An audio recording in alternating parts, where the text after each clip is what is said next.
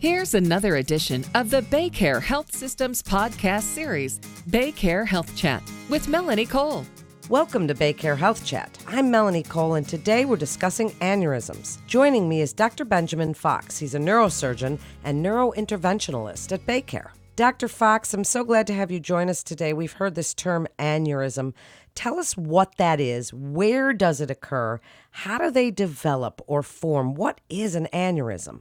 Brain aneurysms basically come from the arteries in the brain, and in general, they're thought to come from a weak spot within the blood vessel. And what happens is the blood vessel at that spot then kind of balloons out and becomes something that has the potential to rupture. Then what's the difference between an aneurysm and a stroke?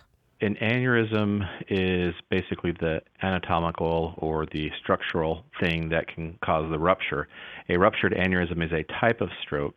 The different types of strokes are strokes that come from hemorrhages, like ruptured aneurysms. They can also come from other blood vessels that just rupture and don't have an aneurysm in them. And then you have the other classification of strokes, which are quote-unquote the dry strokes, which are embolic or ischemic strokes when a blood vessel is just plugged up.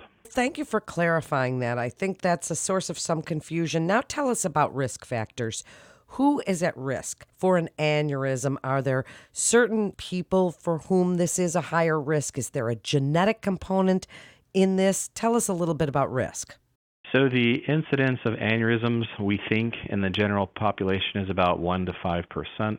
We know that aneurysms are seen more frequently in patients that have connective tissue disorders such as Ehlers-Danlos, Marfan syndrome, patients that have polycystic kidney disease, fibromuscular dysplasia, and some other conditions. We also know that they're seen more in patients that have modifiable behavioral risk factors such as using nicotine, whether it's smoked, vaped, or other sources. Nicotine usage is associated with aneurysms.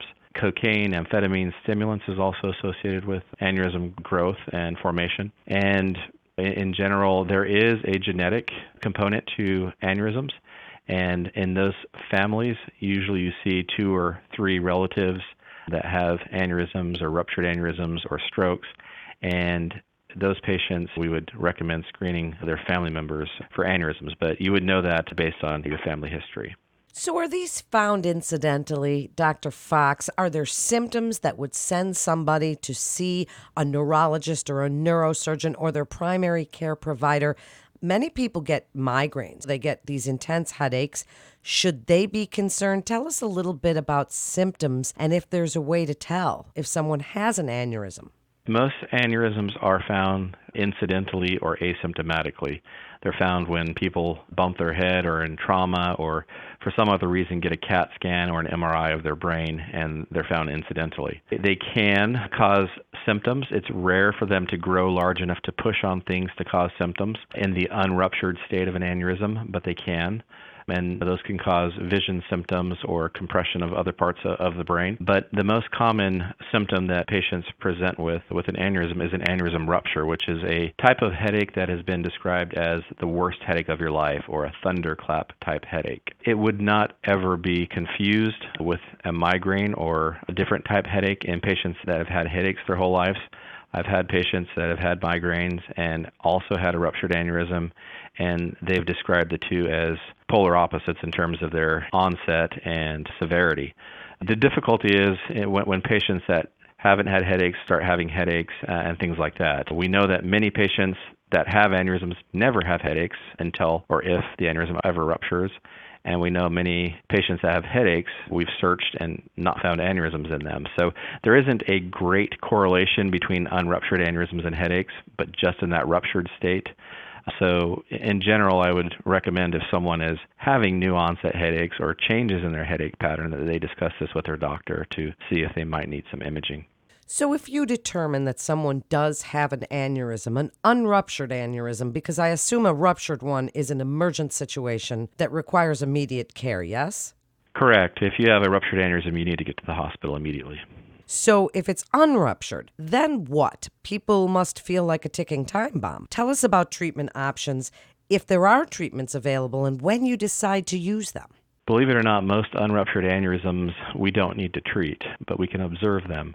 We've learned over the decades that we've had data to follow that smaller aneurysms and aneurysms in certain locations are quote-unquote low-risk aneurysms, and they can be safely observed and watched. Other aneurysms that are larger and in certain locations, we would like to treat. So there's multiple imaging modalities out there that we can use to look at aneurysms and follow them. There's a CT angiogram, there's an MR angiogram, but the most specific and sensitive and accurate type or way we can look at these is using a more invasive catheter-based technique called a cerebral digital subtraction angiogram.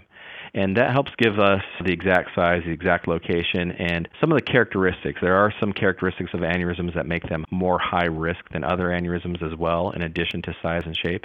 And that degree of image quality will allow us to help make that decision. But yeah, when patients have unruptured aneurysms and we decide that it's a higher risk aneurysm and we decide to treat it, we have open surgical ways of treating it, as well as endovascular or through the groin, through the catheters, ways of treating these aneurysms. And what's that like for a patient? First of all, tell us what it's like if you decide to do the watching and waiting. And are there certain lifestyles that can minimize the risk of rupture? And if you do decide to do the procedure, what's that like for patients? When we talk with our patients after we have all the appropriate imaging, we counsel them on the risks of treatment, the benefits of treatment, the alternatives of treatment, those sorts of facts and issues, and basically talk with them about, as you mentioned, there are ways to keep the risk of rupture down as much as they can by changing some of the things in their lifestyle and behavior. Things like quitting smoking, getting nicotine out of their life, avoiding drugs, cocaine, amphetamine, keeping their blood pressure under control, and living basically a healthy lifestyle.